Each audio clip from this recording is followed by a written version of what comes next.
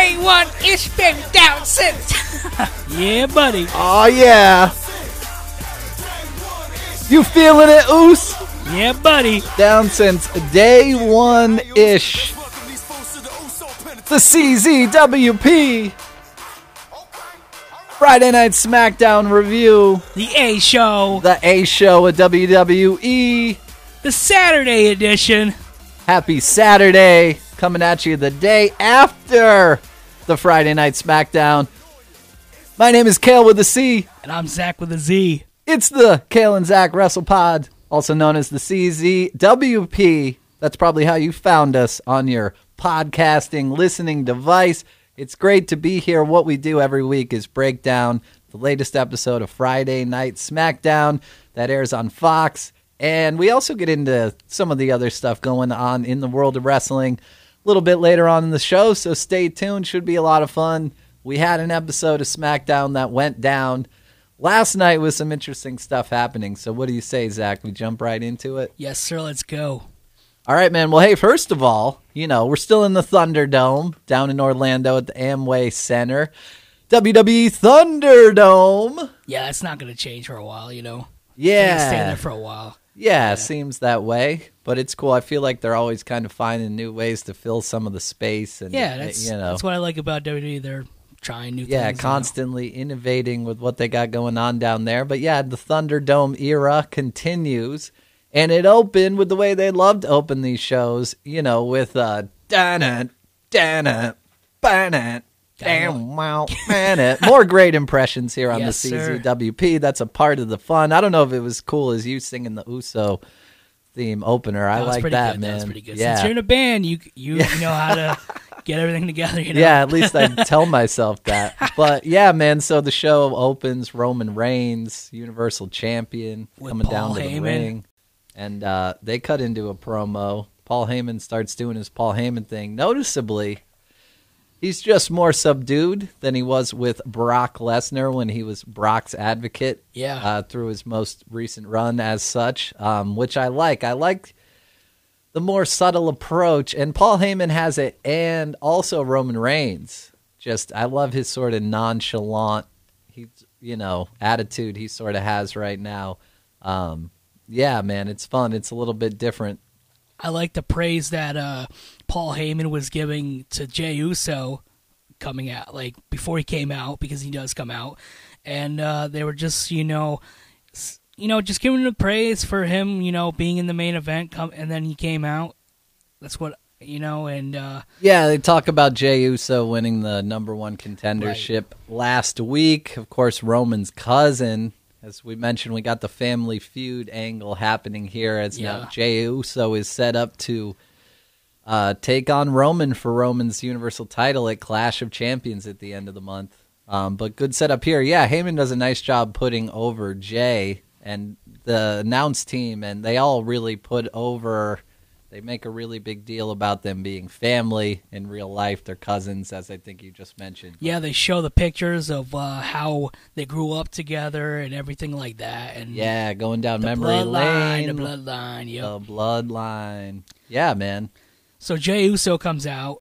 I liked when, Roman said something about, like, I'm going to beat the crap out of you, basically, like when we were kids. He didn't say it quite like that, but that's basically what he was saying.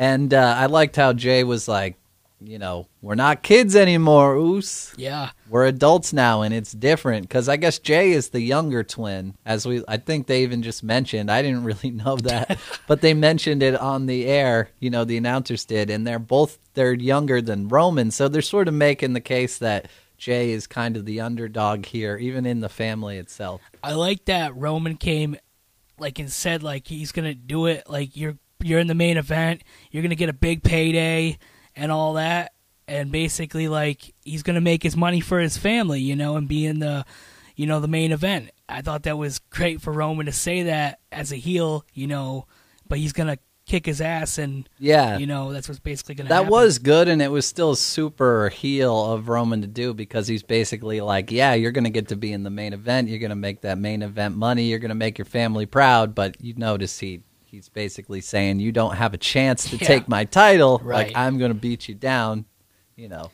But we can't forget about, while they were talking, King Corbin comes out. We don't have to give him so much pride. Yeah, it's like the worst mashup theme ever in wrestling. He's the worst wrestler. And yeah, of course, King Corbin has to get involved. Yeah, and complain about like how it's a conspiracy or whatever, that it was set up to have his family, in the match and whatnot, and it was just an awful take by King Corbin, basically. But he earned the spot. Jey Uso did, and yeah. And then Sheamus or Rocky Balboa or whatever you want to call him. Sheamus and his magic hat interrupt. Magic hat, yeah. And then he's agreed with King Corbin, basically, and they both came out to the ring, and Jey Uso, they told Jey Uso to, be quiet. They're talking about to the grown man, Roman Reigns, and he's like, listen, you don't talk to me like that. I'm grown too, or whatever. And basically set up his own match and said the Bloodline versus, something else. I don't know what he was trying to put there, but he nominated, which was funny, he nominated Roman as his partner to face them. And Roman, it was just funny how you had him attack Jey Uso, attack Sheamus and King Corbin, and Roman did not do a thing about he just stood there, let Jey do everything, and you could see the tension was still building, even though he didn't want to be a part of it. You could tell that was the case with Roman.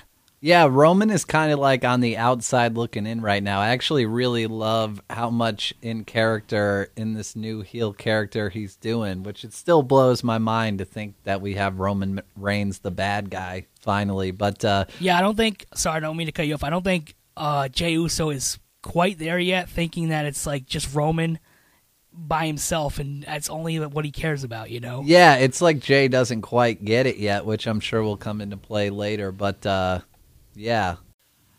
Jey Uso, what did he super kick Sheamus and throw King Corbin into the rail? But Roman Reigns, I guess. The main point is I just love how detached Roman feels from everything that's happening right now. It's comfortably numb Roman Reigns. Yeah. For those Pink Floyd fans out there, I'm sure there's a ton all listening to this podcast, of course. But yeah, it's comfortably numb Roman Reigns right now. I'm going to roll with that because he doesn't seem to really care. Really like what they're doing with Roman. I thought it was a good open.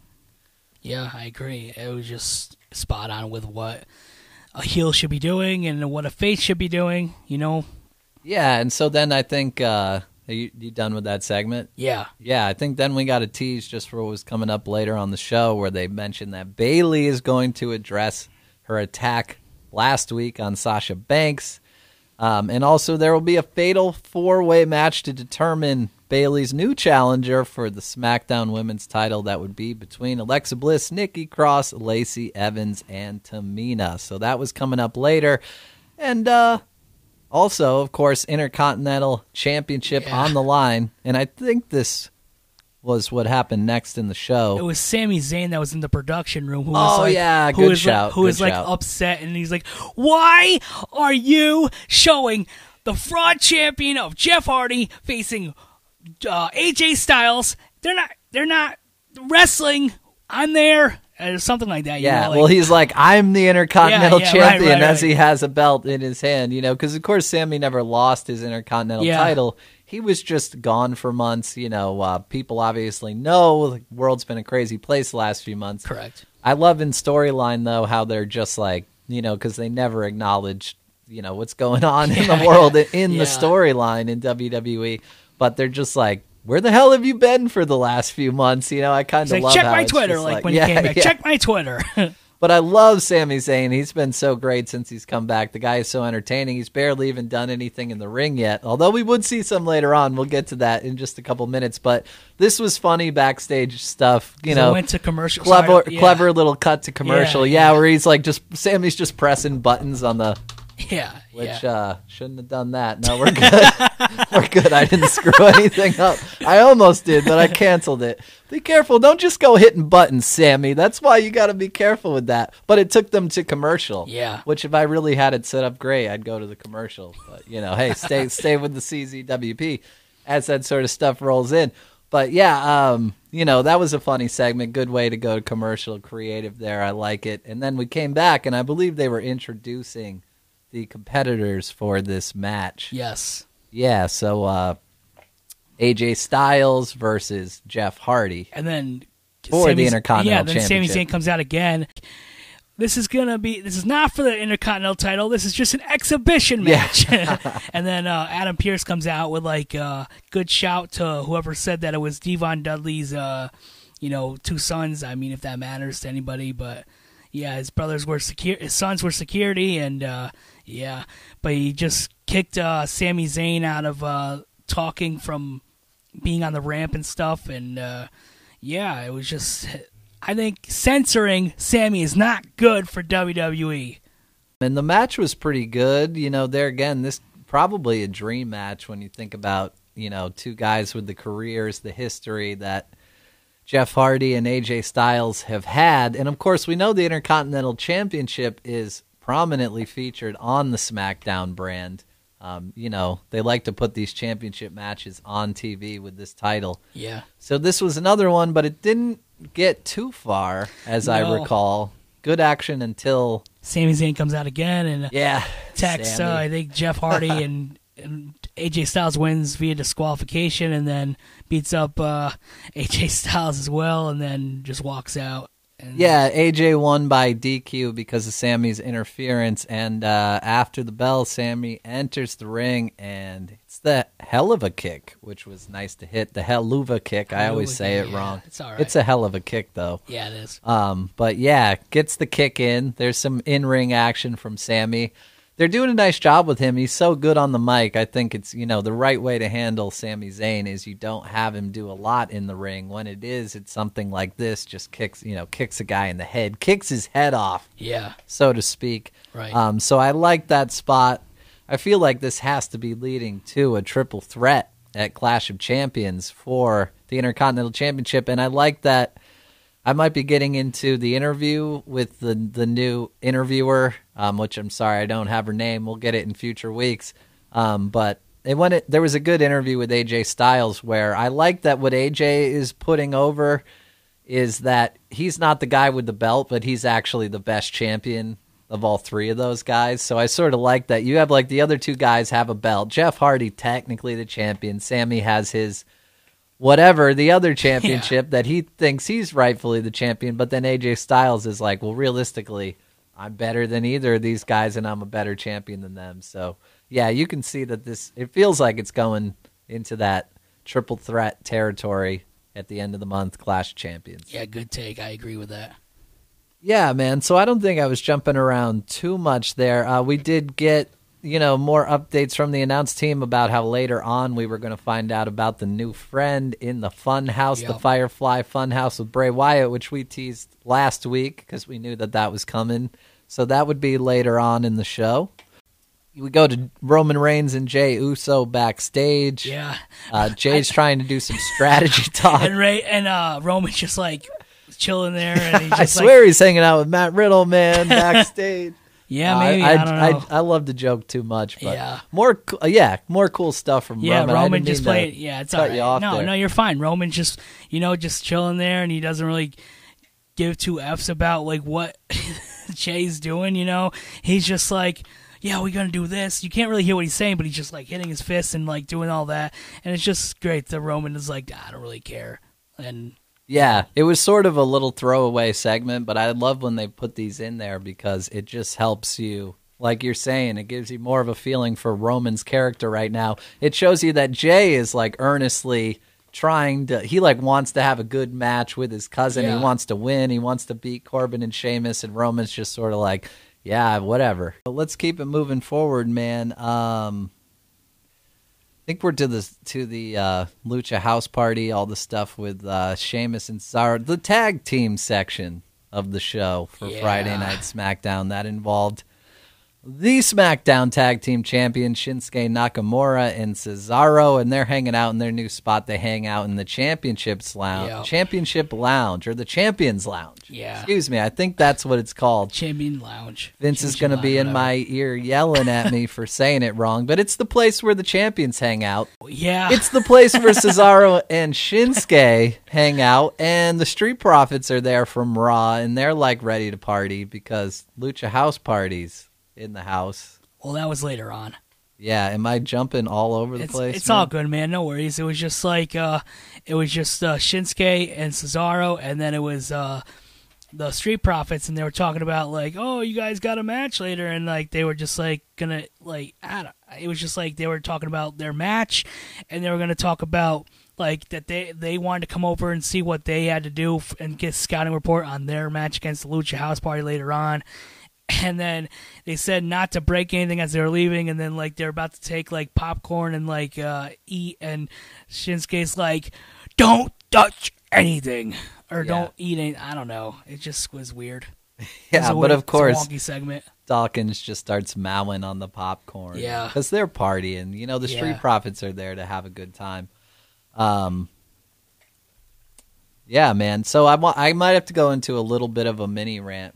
That's fine. You can rant. I rant. There's this match at Clash of Champions that's been set up between the Raw champion Street Profits and the SmackDown champion, aforementioned Shinsuke and Cesaro. Michael Cole goes into this whole thing on commentary where he goes, "We have this thing here at WWE called the Interbrand Invitational, where we have this thing at WWE called the Quarterly Interbrand Invitational," which I can't even say it with a straight face, man, because here's the thing. Michael Cole says this like it's just common knowledge around WWE. Yeah, they just made this up. We've never heard anything about it. I think last week they mentioned it for the first time. Cesaro, out of nowhere, says, "Thanks to the Quarterly Interbrand Invitational, that's how we can have a Raw tag team versus a SmackDown tag team." I absolutely hate it when they do things like this. It's such overbooking. I don't need a reason why we're having a tag team from Raw versus a tag team on SmackDown. I know these shows are coming from the same place in the Thunderdome.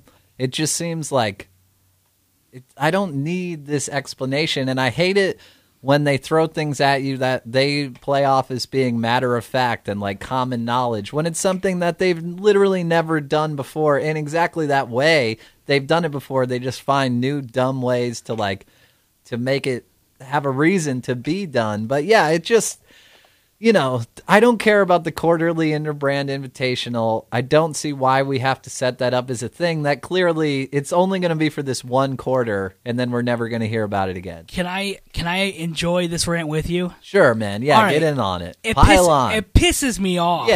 Yeah. Why are we having it on Raw?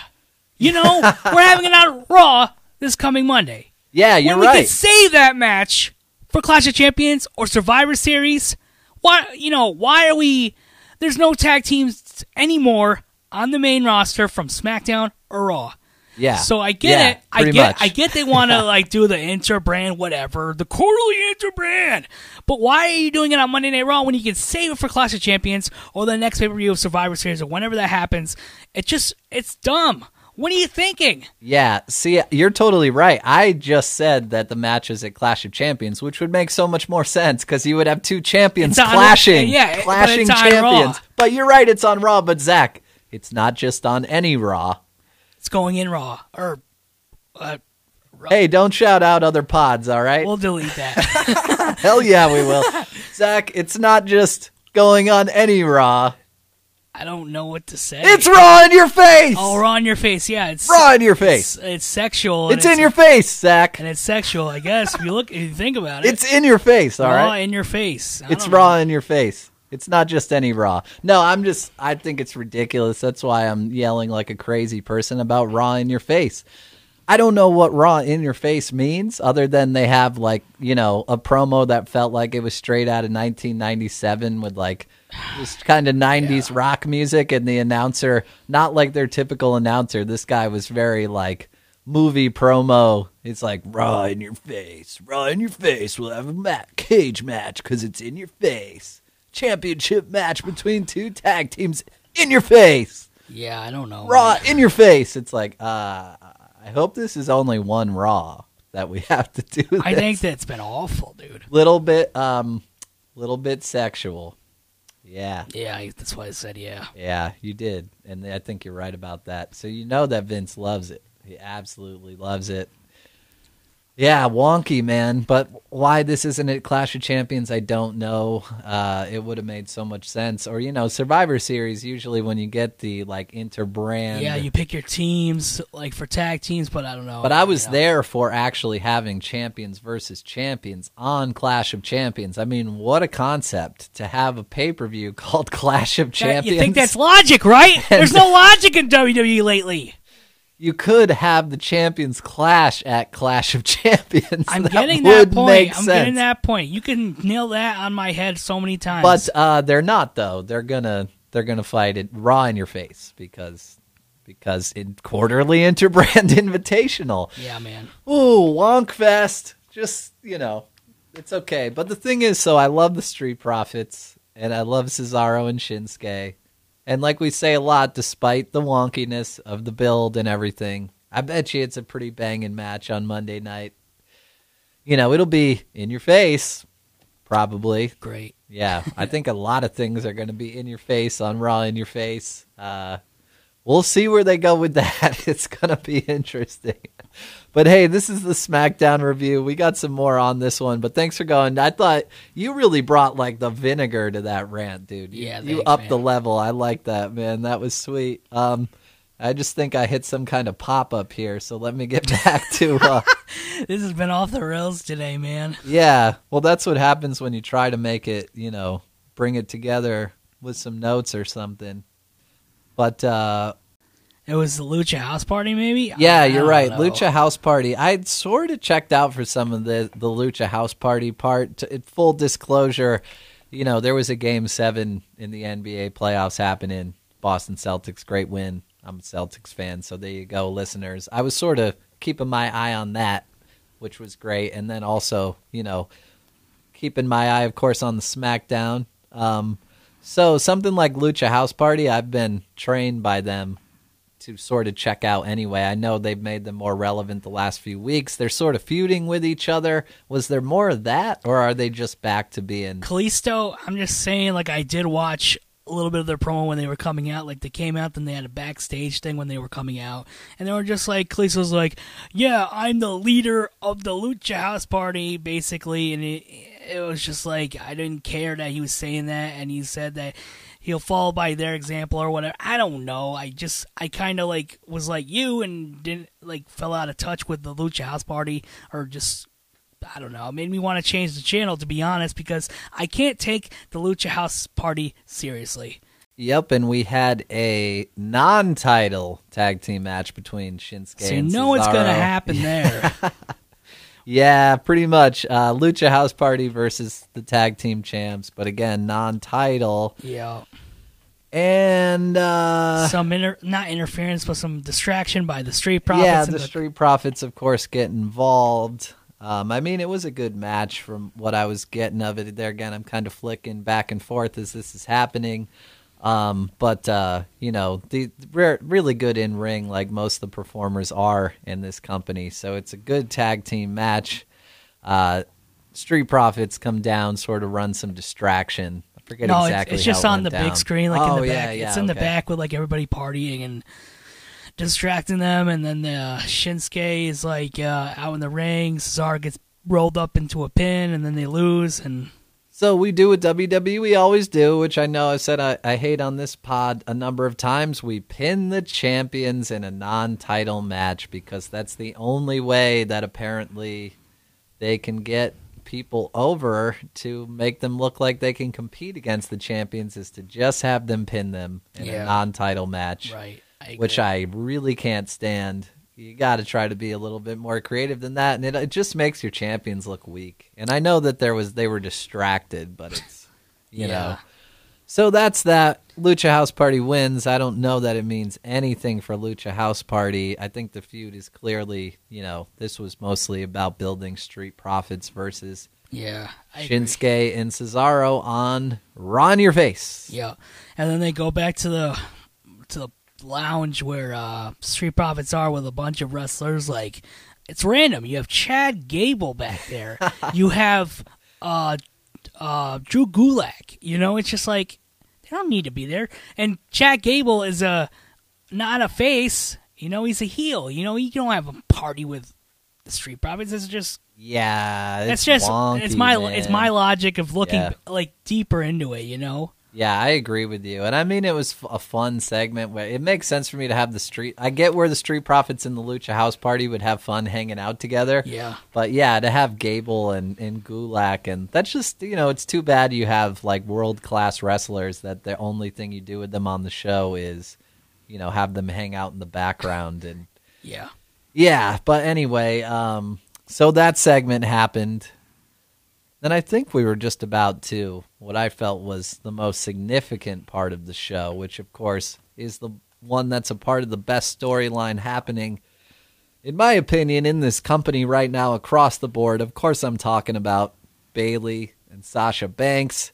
The Golden Role Models last week famously split. We talked all about it. You can check it out on our last week's SmackDown review if you haven't already. We also talk about maybe what's next in the bonus episode we cut last week, which is also really cool. Hope you'll check that out on our channel here. But this was, I think, a really big moment in this feud because we had Bayley turn on Sasha last week, and this week she was going to come out and cut a promo to tell us why she did it. And so we're all really interested to hear from Bayley. And, she brought the chair out. Yeah, I loved that. Yeah, that's a good prop, yeah. Bayley's look to me last night was great. Like, she looked great. She kind of had, it was like street clothes, but they were like dark. And the chair was such a nice touch to have her come out with the chair that had the dents in it. The idea being that was the chair that she used to attack Sasha Banks last week. So that was a nice touch. And she puts it down in the center of the ring. She sits in it and just looks right into the camera. I like that shot. It was a cool, like, all right, this is going to be a serious promo. And then she points to the screen and she immediately points to the Tron, all right, here it is, and we see the video recap of what happened, which this is really good because they should be selling this. That was such a good beatdown last week. They're also sorry to cut you off. They're also talking about the friendship. Like, we're best friends, and Sasha basically being there for her and like giving her them being like the champions and losing the champions, and then losing the match on SmackDown, and then it all happened with Bayley beating up Sasha. Yeah, you're right. They sort of they gave you like an overview of not just the breakup last week. It ended with that, but it went through kind of their history over the last several months together, becoming the Golden Role Models, being draped in gold, dripping in gold. That image, I just don't ever want to lose that image of them with all those belts, man. So good. But so they set the stage really nicely. And I'll tell you, when Bayley started the promo, I was a little worried she was gonna get into that territory that we don't want to see them go with this, where it sort of felt like she was starting to talk about the pressures. And what I always tell you, Zach, like, I don't want to hear it turn into you people, the typical promo that, where we blame the fans for everything that's happened, because we've talked about so much how personal this feud is now.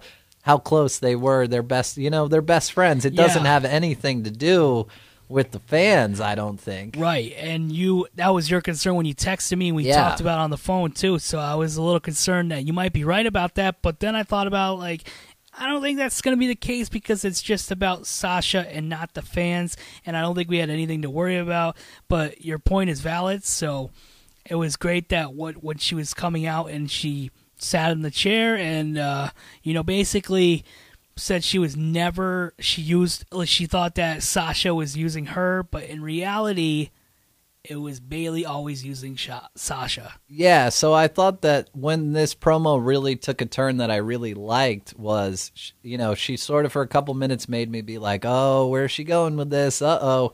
And then luckily I liked when she spoke directly to Sasha. She's like, Sasha, I know you're out there watching this. And I'm like, all right, here we go. Because I just wanted it to be between them, I wanted it to be personal. And then she launched into, like you're saying, which I thought was pretty good, just being like, she's like, I know you better than anybody. I know how you are. And you were trying to use me. You thought you were using me. You wanted to be like me. She's like, you saw my success. You wanted to be like me, so you thought you could use me to get there, but the joke's on you. I've been using you the whole time. And so it started off, to me, I thought it was maybe going to go wonky, but credit to Bailey and I guess the writing, or they're working together. However it came out, I thought her pivot into directly talking to Sasha was what I wanted. And like I said, I'm like, here we go. Now it's going to be good. And then I thought Bailey did do a nice job. This isn't necessarily her strongest part of her performance for Bailey. She's so good in the ring. I think she does cut good promos. It's going to take a while for me to get used to her being separate. I'm so used to Sasha Banks and her together and their chemistry together. Yeah. But I do think Bailey did a nice job. I liked...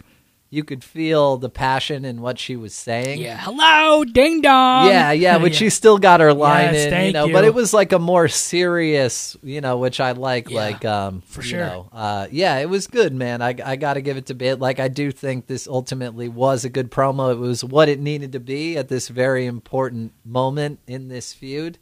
And nice job from Bailey. It was maybe like, I don't know if she quite got it to like maximum, like, it didn't quite go to like 11 or whatever on the scale, but it was a good heel promo. Nice promo for Bailey there, again being her first one kind of separate from Sasha Banks. Let me add something to that. Yeah, they really hit like their stride during this like era for them, the golden role model era. Hell yeah. So hell yeah, she could take a little couple steps down and still be good, because we had so high. She hit I'm trying to say, she hit everything out of the park. They both did.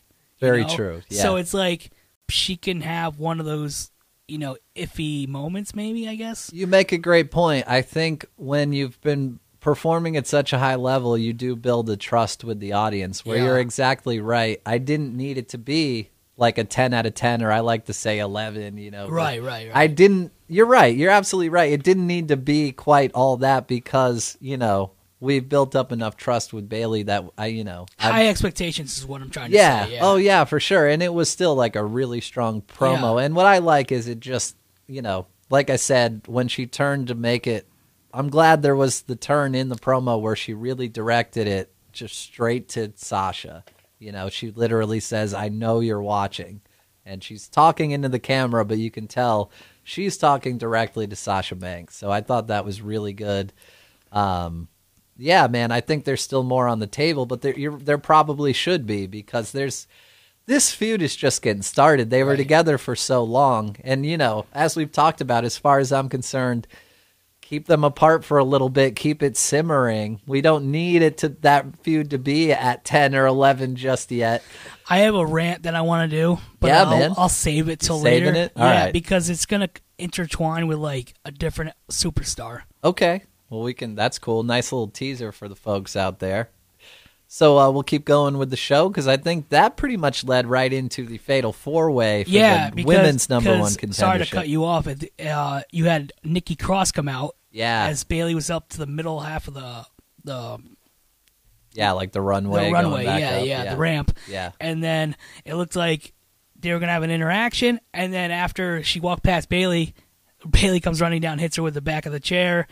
It was just great. It was a good heel work by Bailey. And there's history there. So that was a really nice touch. It makes Bailey look like just that much more of a heel. And as you just said, the history between them that's there. It makes sense for Bailey to kind of go in and get the cheap shot. She always had Sasha having her back. Now she has the chair. I kind of hope she holds on to that chair for a while. I kind of like it. I think symbolically it's like the replacement for Sasha. You know, she's still not out there totally alone. She's got this chair, you know. So I like that a lot, man. And it was a cool little spot. Does make sense with their history. And I think it also played into the story of the match where you have Nikki kind of starting in the underdog spot because she gets kind of beat up.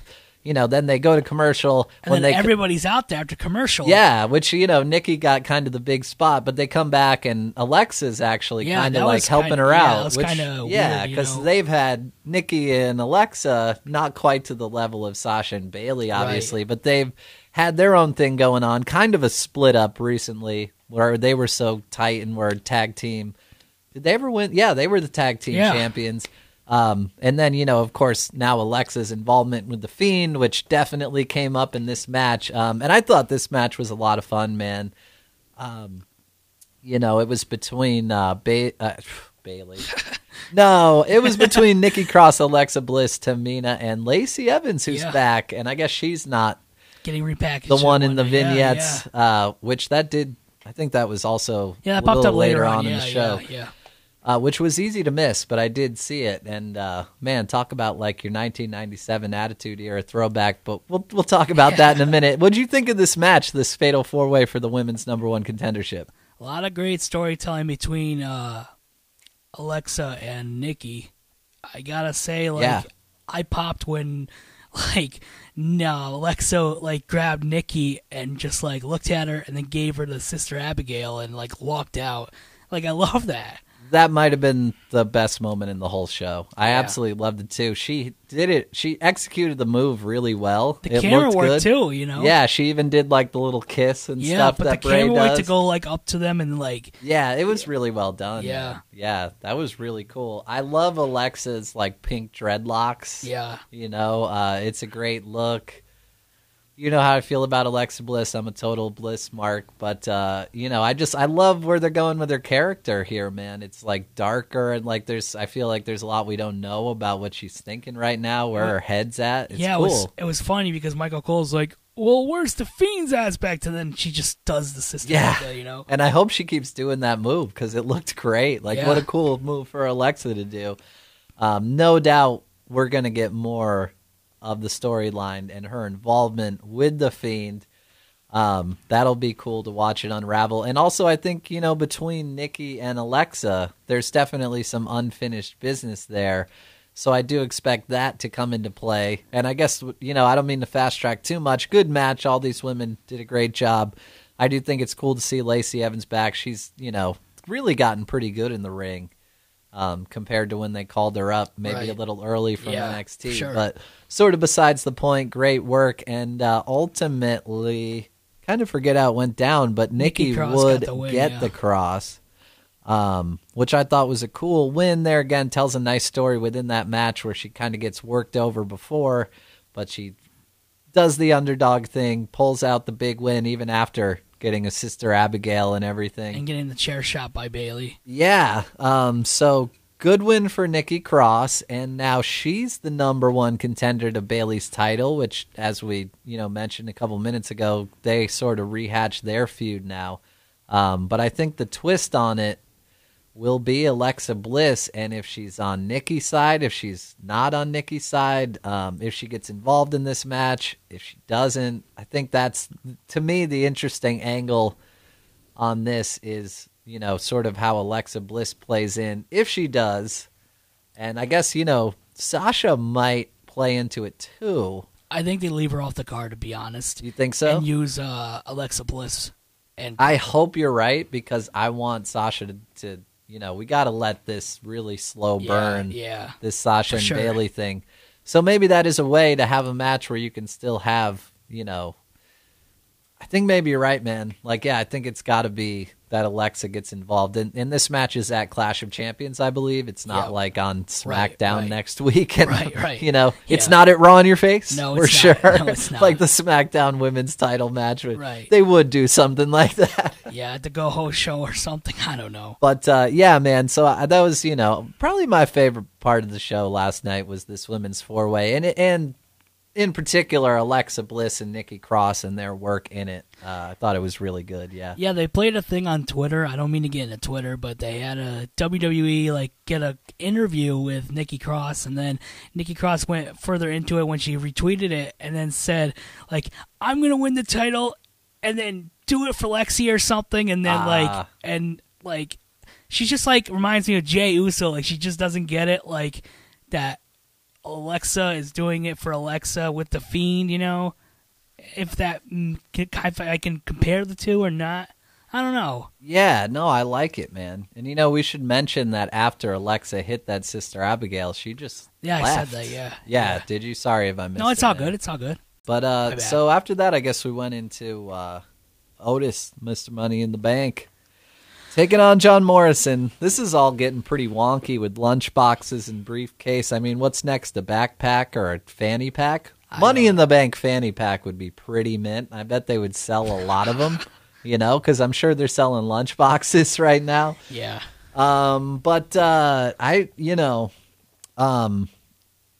Yeah, I'm not even, I don't care too much about the match. To me, it's more are they setting up a match for the briefcase, for the Money in the Bank contract between, either John Morrison and Otis or Miz? Yeah. What are your thoughts on sort of what's going on with Otis and this Money in the Bank contract and all that? I don't like it. I think that's fair, man. It's, they had many opportunities to give Otis the championship, especially when after the match when SummerSlam, when they left the Fiend lying there after he won the championship. Yeah. Could have gave that spot to Otis to win the title, then get squashed by Roman. I don't know. That's my thinking. Terrible booking, maybe. I don't know. But I think it's terrible booking on them for not closing in on something great for Otis when it was hot, And he's lost in the shuffle, like I keep saying. I don't like the storyline aspect because Miz is going to probably win it. And there's a clause that he said after the match. There's a clause for it. And I don't know what the big, what's going to happen with Otis, I don't know what I'm trying to say. I'm just, confused about the whole, setup that's going on, It's not good for Otis if he just gets destroyed by Roman Reigns. I don't know how much momentum Otis has anymore. Probably not much, if any. It's nothing like it was when he initially won that briefcase. They probably should have just had him, go for it the next week. Strike while the iron's hot, because it's not now. And, what do you think? I wanted to ask you, what do you think can put a percentage on how much you think there's a chance that Otis can actually cash in that Money in the Bank briefcase successfully and actually win the Universal title? 0. He's not going to cash. Yeah, I can't even really argue with that. Is that a serious question, honestly? No, I'm just kidding. Because, he had his opportunities. They messed up Otis's, Yeah. They had a great opportunity with so many times for Otis before Roman came back. They messed it up. But I think with The Miz, they could do a lot more with The Miz because he's been champion before and all this. They could. And yeah, good point. He can hold himself in the ring with Roman maybe, but I don't, Otis can do, I think Otis is limited, to be honest. Couple moves, and that's it. And then he get, I don't know. I agree with you, man. And I think we like Otis, he's cool at what he does, but yeah. There's no reason he's even going to be in that scene when you're talking about, Roman being there and the Fiend, and which, we'll get to the Funhouse, but clearly there's still things that are going to happen with the Fiend and Roman. So, yeah, man, I'm glad we sort of talked about Otis for a minute, and it'll be interesting to see how they get just take out it off from him. under I just that. think take it off him, It's just turned into a joke of the Money in the Bank. They like to keep it as something prestigious to get to the next person that's going to elevate the company, you know? And it has become comedy. Yeah. Yeah, it's just comedy. It's a joke. It really is a joke like you're saying. And with the you know, the lunchbox. yeah, and all that. and again, you know, Miz and Morrison stole what they thought was the contract, but Yeah. it's an Apple core, which I guess, you know, Otis is eating a little healthier, so good for him. But, you know, it's just the whole thing is wonky, dude. It's made superstars. Wonk City. The Money in the Bank has like made people cash it in. They became champions. I think we were all excited that maybe that could happen for Otis. I think even when it happened, though, we're like, do you really see Otis being the Universal Champion? I was excited Yeah. at first, and then just lately it's just been not good. Yeah, but hey, that's where it's at, man. We'll see where they go with it. I do want to mention that it was during that match, one of the commercial breaks, where we had the teaser, the new vignette with the new mystery lady. New mystery leg lady. This time we saw more than legs, and man, they're like, you know, like I sort of made reference to, this is like some Attitude Era-esque, like, you know, this was a little interesting, like 20 seconds of airtime. We saw more than just legs. We saw like pretty much the whole back profile of whoever the woman was, and so blonde hair kind of looks to me, I'm just going to put it out there, and I think probably people are picking up on it. Looks a lot like Carmella. Yeah. I think we're seeing a slightly repackaged Carmella, which is cool. Love Carmella. So, you know, I'm sure she can roll with this character. It'll be interesting to see what she comes up with here. But I feel like that's, you know, Yeah. that's what I got out of it. Yeah. Just a short little segment was easy to miss. Or they could just throw a swerve and just have the person, and then be like, "Oh, well, here's this person." I don't think that's the case, but let's just go with Carmella. Yeah, I think it's going to be. But, it, you know, we don't know yet. Yeah. But just wanted to make mention that was there, so Yeah. we didn't miss it completely. Yeah, and then after that match, you had the whole thing with the briefcase and whatever. I don't even really want to get into that because we sort of covered all that. So, yeah, I guess we had the Firefly Funhouse. So he's in the Funhouse. He's talking to, like, Huskus the pig and stuff. They're going to introduce new character. It's somebody, the parrot. It's some kind of bird. But apparently Bray didn't put oxygen holes in the box. So the parrot died. I thought it was going to be called, like, Paulie the Parrot because of Paul Heyman, but I don't know. So I got it here. It was the Persevering Parrot. Oh. Which I'm interested who maybe that's a reference to. But yeah, Persevere, it doesn't matter because Persevering Parrot is dead. R.I.P. Persevering Parrot, we hardly knew ya. He looks in the box. They're like, oh, technical difficulties. And that's, when that all happens and Bray's just like, oh, well, like so much for that. Then we get a cameo from Evil Puppet Mr. McMahon, which I do love, the Evil Puppet Mr. McMahon character. And he sort of threatens to fire Bray Wyatt. Yeah. He's like about to do his year, and Bray's like, no, wait, or whatever. And then, they sort of make it so evil Vince Puppet is like, well, I know what's going to fix this place up. He's basically like, I can't give you control. Yep. Which might have been a real conversation backstage between Vince and Bray. But he's like, I can't give you control all on your own because look what happens. Nothing goes right. So I've got the new advocate for the Firefly Funhouse. And I'm like, this isn't going to be Alexa Bliss. Right. Yeah. That's what I thought too when I heard But that we had too, sort of predicted. And, it would have made sense for her to kind of be the new character. Of course, they weren't going to make that much sense, though. So instead, we get Wobbly Walrus. Yeah, it was wonky, man. Wonky, Wobbly Walrus. Yeah. Who very clearly is Paul Heyman. Because, Vince McMahon humor. And It's good shit. Paul Heyman looks like a walrus. That's good shit. I'm a genius. Yeah, not really. But Yeah, so I got to get your take, man. I know we go to you with a lot of the Fiend and Bray Wyatt stuff. What about this new character in the Funhouse, the Wobbly Walrus? I didn't like it, to be honest. It was just like, should have been Alexa, really. Like, I was excited. You had I'm sure a lot of fans were going to be tuning in for The Fiend, for Alexa. And what do? You bring the Wobbly whatever walrus, and Yeah. it's just like it was just a really bad segment for the Fiend, and it just shows the fact that maybe that was not his like he didn't have creative control on that part for the segment, you know? Yeah. Like, do you really think it was Bray's idea No. to have the wobbly walrus No, Paul Heyman no, character no. come in? I don't like it. Yeah. It's awful. It didn't make it.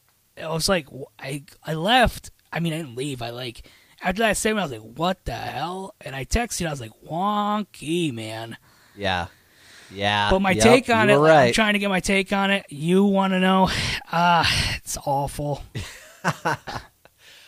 I pretty much agree with you. I mean, we got the to be continued, so we're Yeah. gonna get more of this. I mean, I'm sure they can make it interesting. I have faith in Bray, I do. as we've yeah. talked about. I know you do too. So I hope that he can make this work. But I think what was concerning to me is it's clear that they're going to have Bray continue to feud with Paul Heyman, obviously, and Roman Reigns. Get And fed I to him. just, is this the beginning of just the end for The Fiend? It's almost kind of feels like we're there.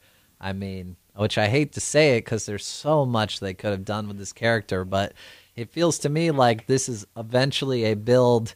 I'll put it out there right now. I said it before the pod. I could see this being maybe like a bloodline Roman Reigns and the Usos versus like a new Wyatt family, maybe Survivor Series kind of thing. Maybe I'm overthinking it, but I think we heard months and months, like a year ago, that the ultimate plan for The Fiend was for him to basically be fed to Roman Reigns.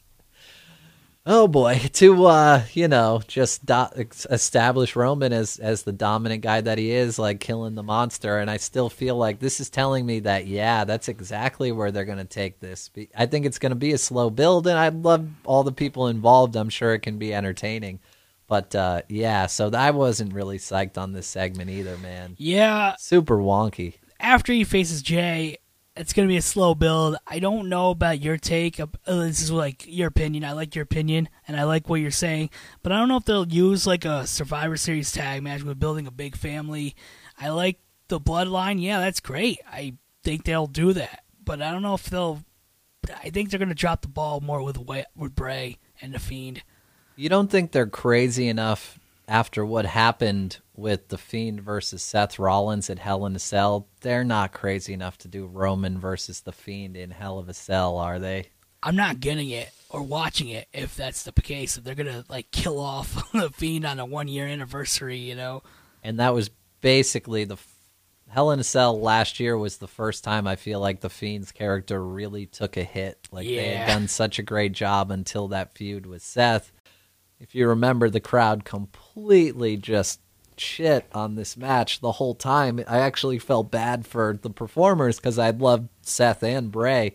That was probably that might have been, just in my opinion, like the worst match of the year last year. Yeah. And they really that was the first big, destructive blow on the Fiend character. I don't know if they've really recovered since that happened. They've had their moments, but yeah, man, I worry.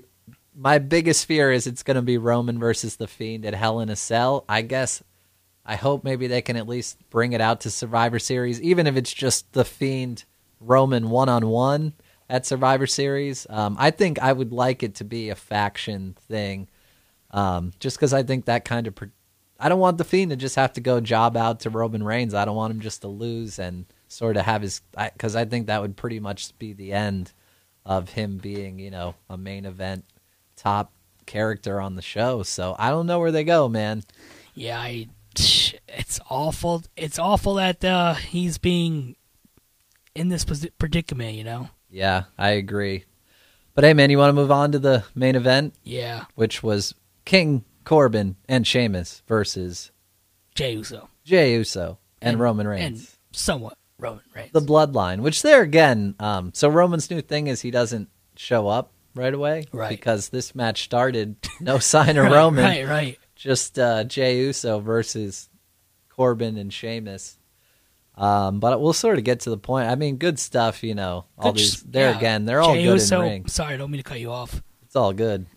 Jey Uso put on a hell of a match by himself for he for did. most of it, The thing about WWE is it sort of goes without saying. I mean, I like to say it and give them the credit, but they have the best in-ring talent on the planet. So, like, all these wrestlers can go. I never really throw any shade at, like, the matches and the performance from the in-ring perspective because, these guys and women on this show are at the top of their game. And there again, this is a match where everybody involved is excellent. Jey Uso, of course, just amazing, really beating them both on his own. Roman did decide to show up once he was done partying with Matt Riddle, I guess, in the back. I got to stop dropping that. But or people are going to start to believe me. Watch that be a thing next week because they're not doing anything with Riddle. But he'll join Corbin's court. That's not a thing. Anyway, back to what I was trying to talk about. Roman Reigns comes down, his music hits, he just sort of meanders down to the ring. Jey goes up to do his frog splash to finish off the match. He basically has both these guys beat on his own. Roman just hits him on the back to tag himself in. Jey hits the frog splash, goes to pin him. The ref's like, no, you're not the legal man. And then Roman just like nods his neck to the left and says like, get out. Like, I tagged you. Like, he didn't say it, but like that. Which was great, by the way. I love Roman throughout this. Yeah, and then he was just like, he speared Sheamus, and then he took the victory and basically let, Jey do all the work, and he just came in to get the win. So show up and win. I like their being consistent with that. And I guess wreck everyone. Well, at least he hit the spear and whatever. But, man, great stuff from Roman. Jay's really good in this, too. I mean, they obviously have such natural chemistry, being that they're real-life cousins. Right. And at the end there, you sort of have, Jey goes to raise Roman's arm, and Roman's just sort of giving him a look. Yeah. Did it kind of go off air like that? Yeah. Like Jay's all like... happy. Yeah, happy. And Roman's like, what the fuck you doing, man? Yeah, pretty much. Like, he's giving him like shade. He's like, what? Like, why are you touching my hand? Why are you raising my hand? Like, so much shade from Roman. That's like his character right now, man. I like it. Shady Reigns. Maybe that's better than Comfortably Numb, Roman Reigns. Either or. We'll figure it out. We'll get a good nickname for him. No, but yeah. So I just like the fact that he's like in his obviously he's in his character, but he's just like throwing the shade at Jey, and like it's just gonna build more to like Jey not understanding like that he doesn't want to be associated, like he's gonna get his ass kicked at Clash of Champions, and like you're gonna get your payday, but you're not gonna get the title, Yeah, man. Good take there. What do you think? Yeah, I think you're right. I think I agree with you. I think that Jey is going to get destroyed, and that's going to be part of the story. I wonder if Jimmy Uso gets involved. There again, little question mark there on outside involvement maybe in that match, but should be a fun match. Loved the blood feud. I'm interested to see what happens after, what the fallout is between the family. And I kind of have this weird feeling that even though Roman's just going to destroy Jey, I think that Jey might end up joining him after, I think he might be like, wow, Roman, you're unreal right now. You're unstoppable. I'm going to you're my cousin. I'm going to support you. Like, I don't know. I could just see it. Because we know the Usos can kind of be good guys or bad guys. Like, I could easily see them flipping over to the dark side, having a little heel faction going, Paul Heyman sort of running. That could be fun. We've already, they're already dropping these hints about, tribal chief, island chief. Yeah. And so it would kind of make sense, So I think that's where they're going. That's why I want to say it's a Survivor Series team, because to me it's like if you're doing Survivor Series right, I know it's not for a couple months, but I would start planting some seeds, building some teams now. So by the time we get there, it'll feel somewhat natural. But we'll see where they go, man. But, cool, good enough finishing segment. I guess we're there, man. I got to get your take on overall. You know how we do it on this show, Zach. Tell me, did you have a good time watching Friday Night SmackDown this week? In spots, I did. Yeah. I think that's a fair answer, man. I agree. It wasn't like how it was the past couple weeks. they dropped the ball on a couple things. I liked the whole Bailey aspect of her, like, talking about Sasha and how she used her. Yeah. I liked how Agreed. Roman has been, killing it against Jey Uso, and definitely not wanting to be a part of like what Jey Uso's all about. Just throwing shade and everything. Yeah. Am I missing anything? Alexa Bliss, planting the seed still with like the Fiend. Yes. Giving the Sister Abigail to Nikki Cross. And that, like I said, I think that's the highlight of the show for me. Yeah. Loved Alexa's work, Bailey's promo. What is there, a mouse in here or something? Bless you, man. Thanks, man, thanks. But yeah, dude, I agree. It was I enjoyed some segments more than others. I'll say it was an okay time. Yeah, like it it was wasn't okay, a bad yeah. time. Not a lot stood out to me on Raw. I almost am just more interested in what the hell is going on with this Raw in your face thing next week. I know we got some cool matches. Like there is a cage match, the tag team championship, champion versus champion match. I want to get my take, my rant. Sure, man. What you got? Why the hell are you injure Drew McIntyre to the point that he goes from a skull fracture, bleeding or whatever, to a broken jaw, Yeah. and then you use him the next week? Yeah. You can't Yeah. hold off for a couple weeks and not use your champion. It's bad enough like you hurt him, but like I'm glad they didn't ruin the whole thing with Sasha Banks. Let's bring Sasha Banks back. Like after the beat down that she got.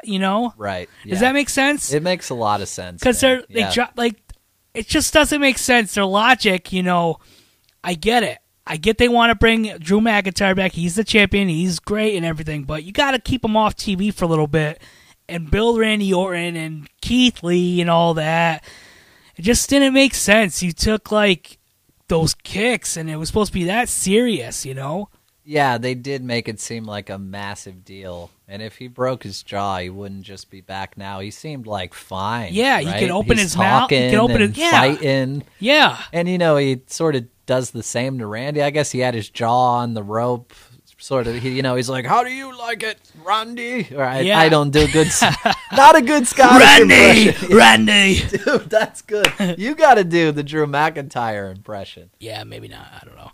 We'll see. But No, I like that. Thank man. you. I'll stick to Cameron Grimes. Yeah. Can't wait till we get Cameron Grimes versus Drew McIntyre But someday. yeah, 5 years. I just thought it was dumb that they brought Drew McIntyre back. Yeah, I agree. That's they don't know what to do without him, I guess, man. But I did think that was pretty wonky, man. But I don't mean to cut you off, but I just like that SmackDown is keeping Sasha Banks and Big E And from Big getting, E, yeah. from getting hurt. Good I mean, call. from like keeping them off while they got hurt. Yes, and I think Big E could come back in like a week or two, but really, Sasha, like it's the best storyline in wrestling. You don't need to rush anything. I want Bayley and Sasha to be a WrestleMania match.